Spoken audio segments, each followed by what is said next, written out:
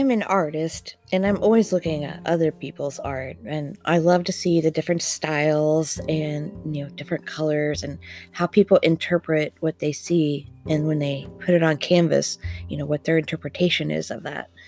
I was coming across a website called Wild Gallery, WYLD.gallery.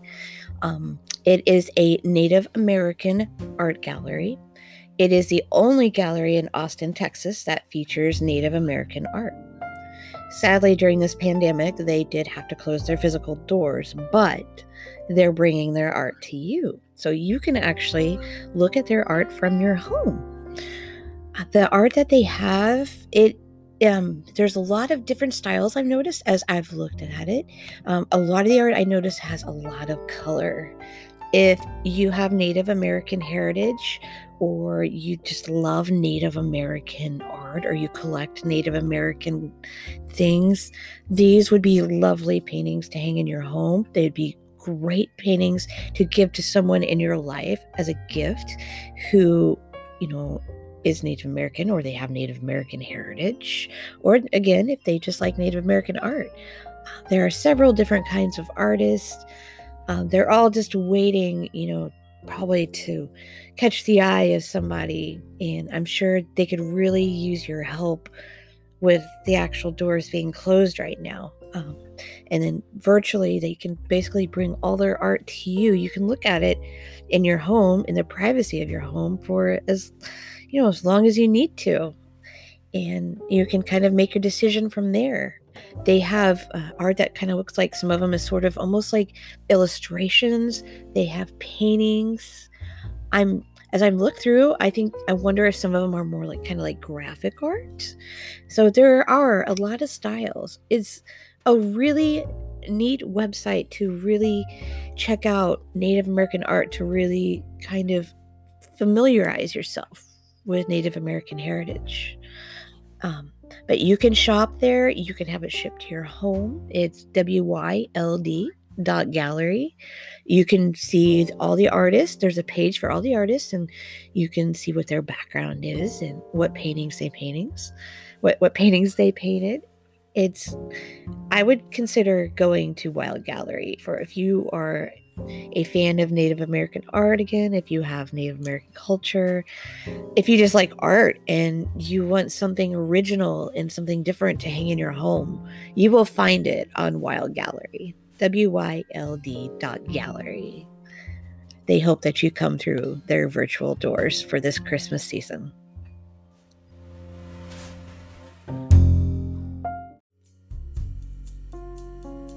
Welcome to the Spoken Word Poetry Podcast. Listen in as poet and artist Ariana R. Cherry features words written from her heart and performed from her soul. Every week, you will hear original poetry spoken through performance art and storytelling.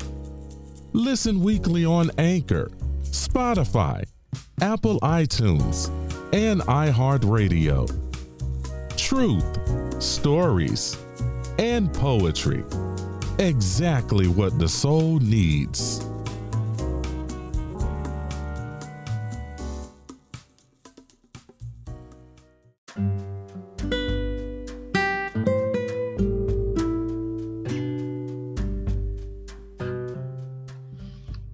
Hello, and welcome to another episode of Spoken Word Poetry Meet the Author series.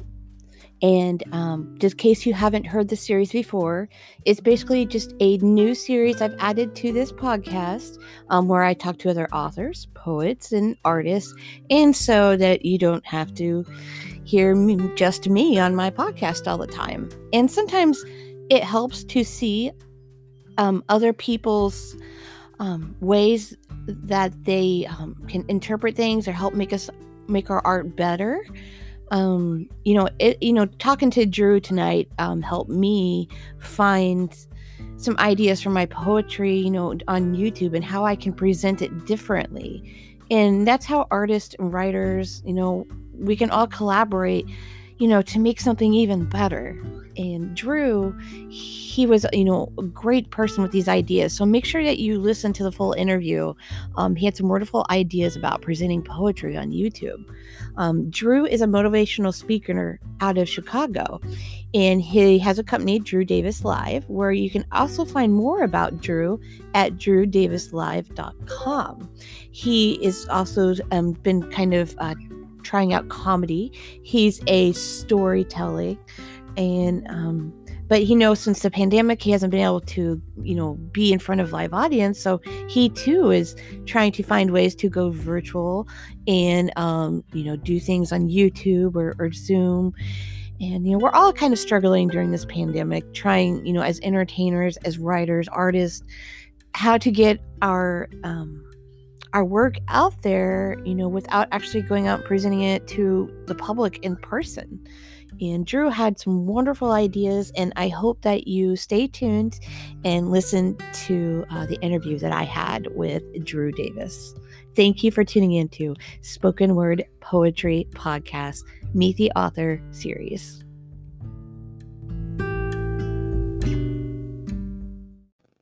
Okay. So welcome to Spoken Word Poetry Podcast, Drew. Today I have got Drew Davis. He is from Chicago, and he is a motivational speaker. He's a comedian. Sounds like he's doing a little bit of writing. He has a blog, and he sounds like he's kind of a jack of all trades almost. So I would like you to meet Drew Davis. Drew, tell us a little about yourself. Well, thank you so much for the kind introduction, Ariana. Oh, you're welcome. For having me. I think like jack of all trades, and I certainly don't want to oversell it, but the idea of being something of a Renaissance man has always been really appealing to me. Mm-hmm. I was never someone who was excited about going crazy deep on one thing, but the idea of dabbling in a bunch of things always got me really excited.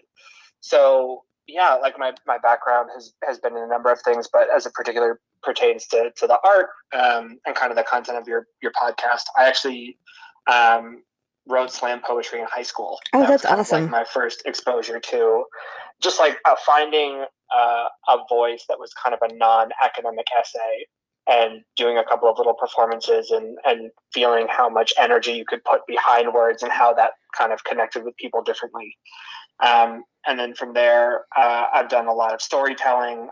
The comedy thing is relatively new. I got into that actually this past year. Mm-hmm. That was my answer to like, well, we're all kind of pandemic stuck. Yeah. So what do I do now? And as my best friend, Katie, she always tells me, we need all the laughs we can get. So what better place to go into than comedy? Yeah, no question.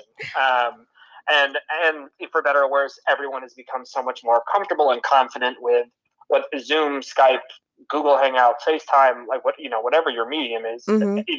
It might have been that there was a pretty narrow band of people who use those regularly, and now everyone is totally literate, and it makes it so much easier if you want to host a little show or a showcase or just work on some material with folks. That's so much easier to do.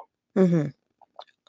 Most definitely. And as right before I started recording, I was talking to Drew, and he wrote this blog, 5 Tips for Better Storytelling. And he's pretty much, you said, don't waste your opening line. And here I thought, I used to think at least I had about 10 minutes. I took speech class in high school. I took public speaking in college.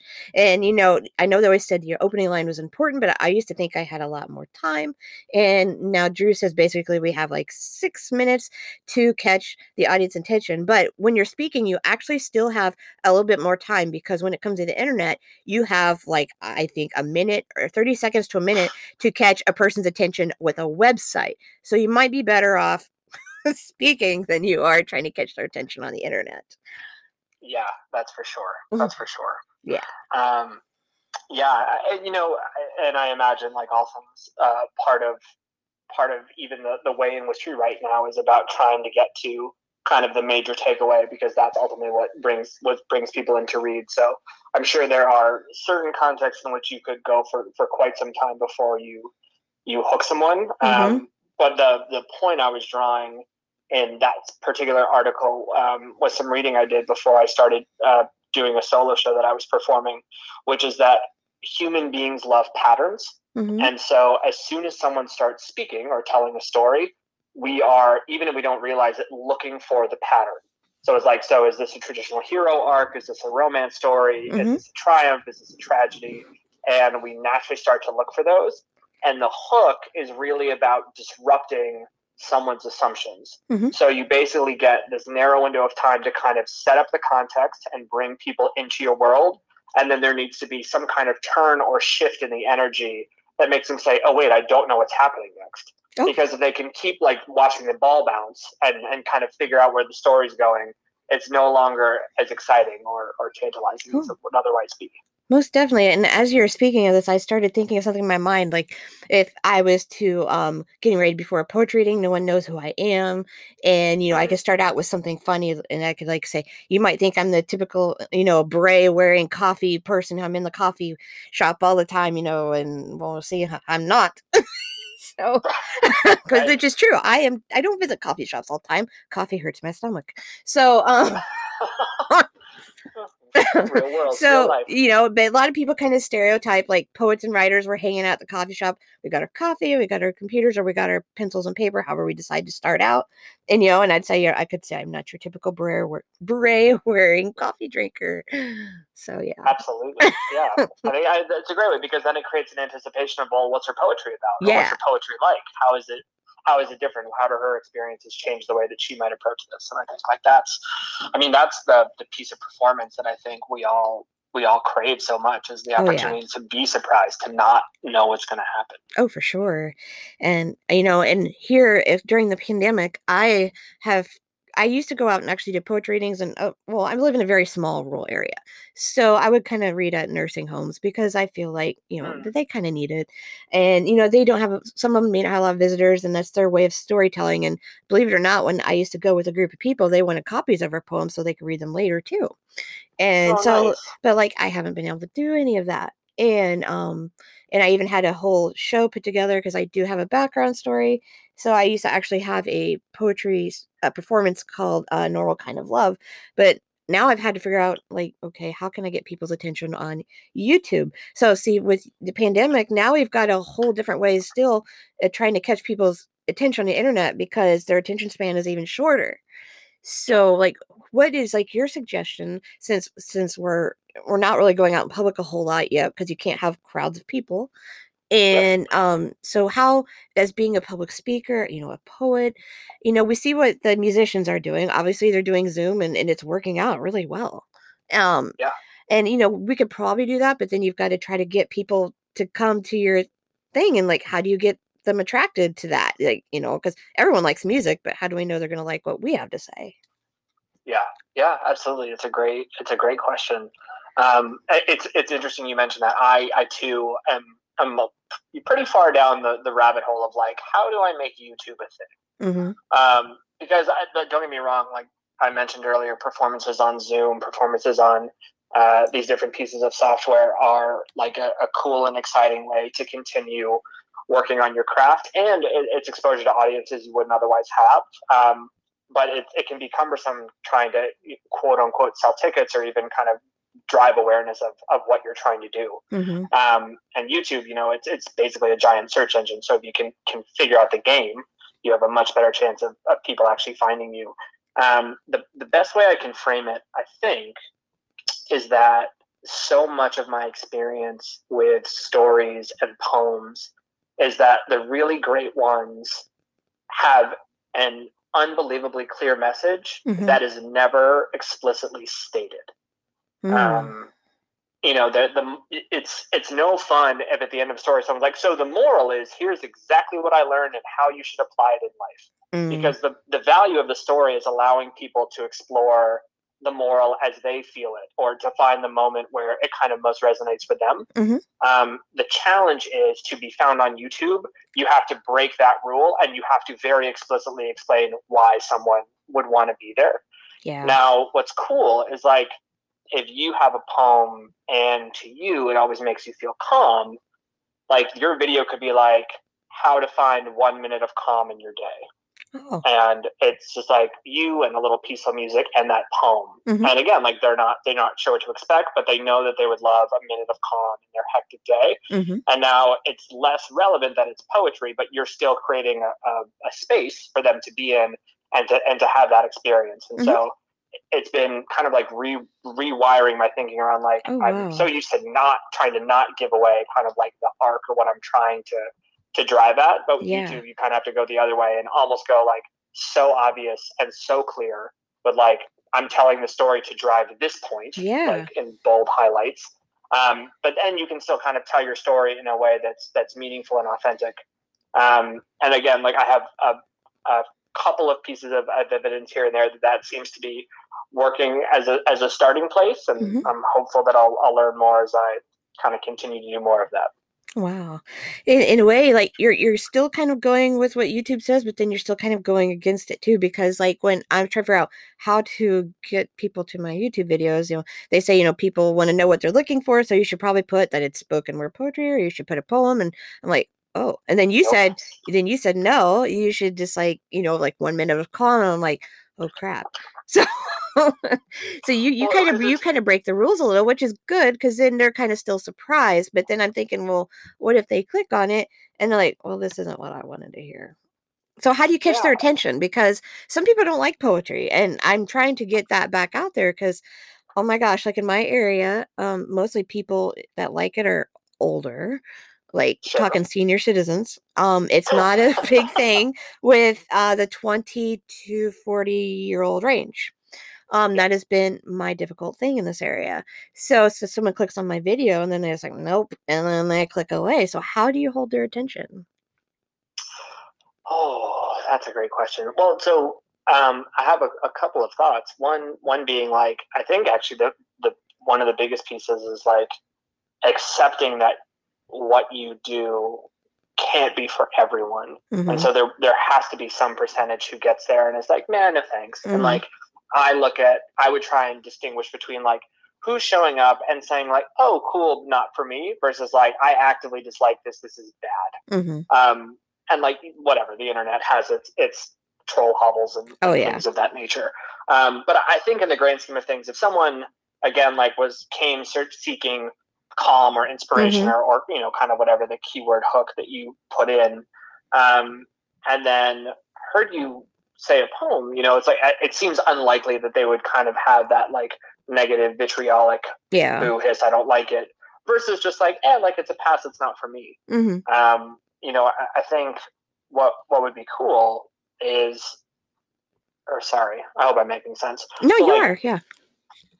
I think rather than thinking about keeping attention within the video, Mm-hmm. like let the video be itself, let the poem kind of stand on its own. Sure. I think where there might be more valuable energy invested is like, what are the ways that person can then immediately get more of that and continue to watch? And like, so is it that you have a playlist of poems? Is it that like you have different avenues for them to come and find you? Mm-hmm. I mean, like, I think Netflix has clearly figured this out. We love binging. Oh yeah, totally. Like when we find something we want, we don't really want to think about it. We just want to keep consuming more and more of the thing. Uh-huh. And so my question would not necessarily be like, what are the tricks to keep people engaged within the video? And I'll confess, this is my own ignorance, I'm not sure how long your poetry is. It just depends. I can't tell you, because some are longer and some are shorter. I don't really have a certain length. So what would you say the longest is? Well, since I know how short people's attention spans are, when the longest one of my poems is just a little bit over 2 minutes, but then if I add any of, of course, sponsors or whatnot, the whole podcast itself is maybe 5 or 6 minutes. So I try to keep everything short, just because, and I noticed since I've done that, I have, oh my gosh, a lot more listeners. So now that I'm introducing this, I'm really throwing them off guard with the Meet the Author series.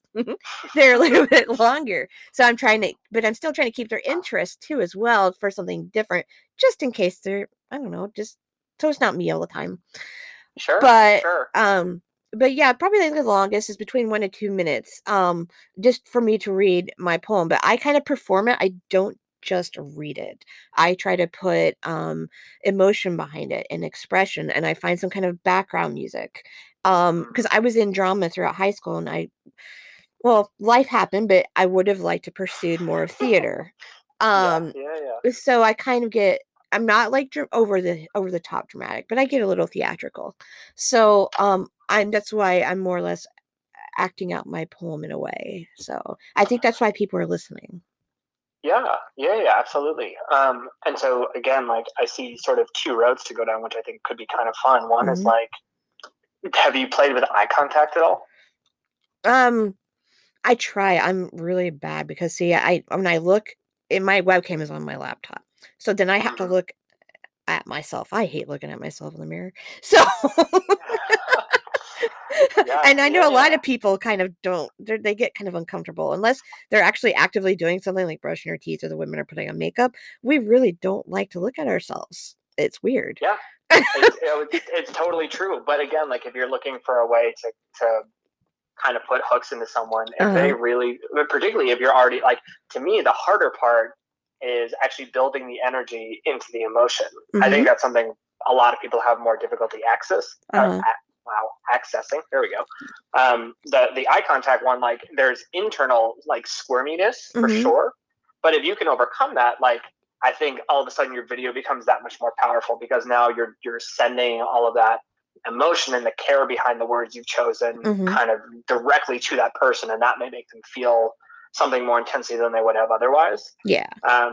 Like there's another version which I would be curious to see how it would work. Like I think this idea of kind of like micro breaks is something that people are getting more excited about. Like I don't have time to go take a 20-minute walk or go get lunch or whatever, but like I just need a 2-minute reset between like task A and B, or just from task A. Oh, sure. Kind of like at work, I know, like a quick break real quick. Yeah, it's just a mental reset, like particularly when we're all staring at screens all day because we can't go into the office. So like another thing that could be kind of cool is like, so you keep the music and the energy, you keep like all of that, and then the video itself could be like a really beautiful still frame, just like a picture of nature or something that you find that matches the energy of the poem, and you put a little instruction thing on the bottom that says, this is like a 2-minute little meditation, like just put this all over your screen so there's no other notifications or distractions, and like just look at the picture and hear the words. And like again, the YouTube mentality is like, what am I getting out of this, or like how is this entertaining to me? And again, poetry may not be the first answer, but if they're thinking like, man, I just want that 2-minute reset, and now they're kind of greeted with like this really nice music and a pretty image and this really cool poem, like that, it gives you an opportunity to kind of like get them to poetry through the side door. That's kind of cool, because that's a neat idea, because some people already do that with like meditation videos. They'll have a pretty picture or some soundtrack or nature soundtrack or whatever, and and then they they bring them in that way. And I never thought about doing that with poetry, so that's a really good idea. And a lot of people are looking for it, particularly now. Like I have to imagine meditation or mindfulness are both pretty heavy search terms in Google and YouTube right now. And so like why not play with the other fish? Yeah, you have some really great ideas. I told you I've been a little bit down a rabbit hole. So like I'm happy that they're coming across well to you. And by all means, I hope you use them, and I would love to hear how it goes. Oh, yeah. Yeah, I definitely would have to find, I have written several poems, so I definitely have to go through like my collection and see what would fit like the quote, like meditative kind of like, way, to make it pretty with, a picture. I'm not saying my poems aren't pretty. I write in all kinds of styles. But that would probably be the first thing to tackle, and then go from there. I'm pretty good with graphics and music, so awesome. I feel like that would be the harder part for most poets. Oh no, I love taking. Again, you're not a typical poet. No, I'm not. I do a lot of nature photography. So like I have, oh my gosh, like when I think of calm and like meditative, I immediately go to nature. I don't know if that's what everybody else thinks, but I have tons of nature photographs that I have taken myself. Amazing. And that's awesome. Yeah, I'm a kind of like you. I'm a jack of all trades. I do a little bit of this and that. So um, so yeah, and I like everything you have to say. Okay, let's see, I probably have another, 10, 15 minutes maybe. I'd kind of like, I want to let everyone know about your website, drewdavislive.com. We were talking about your blog, topic, 5 tips for better storytelling.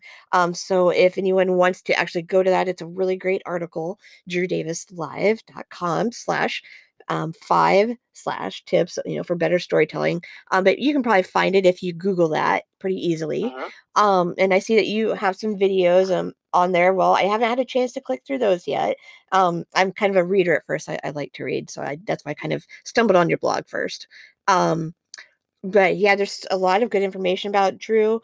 Um, so how are you getting through the pandemic being an entertainer? I didn't know if you had like a day job, because I have a day job. So I didn't know, like, has this affected you a lot? So are you just kind of like everyone else, finding different venues to catch people's attention still? Because I see, you used to, actually be out in Chicago. You were on the stage, but obviously a lot of your shows got canceled. Yeah. So how, as being an entertainer, because like poets, artists, we've all had to find a different way to get our work out there. So what are you doing? Yeah, that's a great question. The biggest thing for me was continuing to find a way to create, even if I didn't have kind of like the pressure of a goal or an impending performance, which, like, for better or worse, is definitely how I prefer to operate. Sure. I like a little bit of the adrenaline, and like, I don't want to give the wrong impression. I was definitely not the like 3 a.m. night before cram guy. That was too stressful. But like, I definitely liked having the test, so I could know, like, I'm going to study all this, take the test, and then be done and like move forward. Oh yeah, totally. So that's part of the reason like comedy came into the picture, just having a totally different modality. And really what was cool, when I was doing the storytelling, like the storytelling shows, particularly the solo shows, like those were 45 minutes to an hour long. Oh, wow. So there's so much room to play with the arc, and like, for better or worse, in person, like the audience is there. So you can play a little bit more with like how people stay engaged or follow the different storylines. And with comedy, like you're writing by the sentence, and you're looking for like, what's the tag for this joke, or like what's the punchline, or like how long can the build up really go. And it's just such a different kind of time frame to be thinking in. Oh yeah. And I think it was really beneficial to both my stories, and it was just really fun to kind of explore that as a different idea. Of course. But I want to get back to your question. I did a whole bunch of virtual performances. I found groups that were still doing storytelling or comedy online. I did a lot of virtual open mics. And like, if I'm speaking candidly, like, I don't love the format. It's really hard, particularly with comedy. Like, so much of comedy is reading the energy of the room. Oh yeah. And timing. And when there's like a half-second lag because of Zoom, and you're not sure if like no one's laughing or they didn't get it, or like it basically scrapes out like the middle 60%. You either knew something did really poorly or really well. So like, you get some feedback, but you're missing just so much of it. Yeah. Or I was going to say, you might have frozen up on the screen and people didn't hear it. Totally. And then you're in that like awkward space of like, I thought that was very funny. Did you think it was funny? Like, I hope so. If not, like, moving on, I guess. Yeah, it was just bizarre. But like, that's all the more reason why I think I've spent more time kind of investigating what a YouTube existence looks like. Sure. And even just going through the exercise of like, who has a channel that I think is really awesome? Like, who is creating art or content in a way that I think would be exciting or inspiring to follow or do my own take on. And that at least feels like it has a more promising path forward. And that both, like, if you can build like that community you're following online, like that has lots of different avenues that most people definitely have proven out. I've done the same thing. Yeah. I've looked for like poets and I see how they present their work, and you need somebody you can kind of follow off of. Yeah, absolutely. And the other thing that I've been thinking a lot about, are you familiar with Humble the Poet? I think I might have heard of that. I've been looking for them on Spotify for spoken word poets, and I don't know if he was on there or not. So maybe he's on YouTube. Yeah, he may be on Spotify. He's definitely on YouTube, and he has kind of a super interesting background, and he's written a couple of books. But he kind of created this model that I think is super interesting, which is that he would create, like, I think it's on Indiegogo. He would basically say, like, I'm going to do a show in Detroit. I need people to prepay for the tickets so that I can actually then book the venue. But like, that was how he used his community. It was less about like, buy my book or watch this ad or download this thing. He got really energized by doing live performances of his music and his poetry and his books for people, and kind of rewired how he thought about selling tickets. Sure, and like, that's awesome. I've been super interested in trying to kind of build a little engine that could do something like that. Great. That's awesome. Yeah, I'm not trying to rush you. I think I've got like probably a little less than 5 minutes. So I'm always Zero on. worries. Yeah. So I wanted to, again, let everyone know about your website, drewdavislive.com, and where else can people find you online, or do you have merchandise? Do you have books? What how can they find you? Yeah, the website is definitely the best place. I have an Instagram that I update poorly. So it's okay. I'm not real good either. To even offer it. But that website is where I'm really hopeful to start pouring in some of this creative work. And if the YouTube thing takes off, all the videos would ultimately link back to that website, and you'll be able to find them there as well. So that's great. An easy one-stop shop for everyone. Oh, great. I'm so glad to hear. And I'm so glad that I got to talk to you. I found your biography where I found you very interesting. And I like that you were somewhat local. I'm in Arthur. I'm like 3 hours more south of you, and you're more north of me. Oh, cool. So I was like, oh, good. Someone local sort of. So, so I actually, you're probably the second person in the Illinois area that I have had on my podcast. So very cool. Yeah, it's pretty awesome. So thank you for letting me interview you. Thank you for all of your suggestions. And it's been a pleasure, and I hope to see more of your stuff online. And if this series goes well, who knows, maybe I'll ask you back. That would be fantastic. Awesome. So thank you for coming out tonight, Drew, and I will end this interview here. Thanks, Ariana. You're welcome. Bye-bye.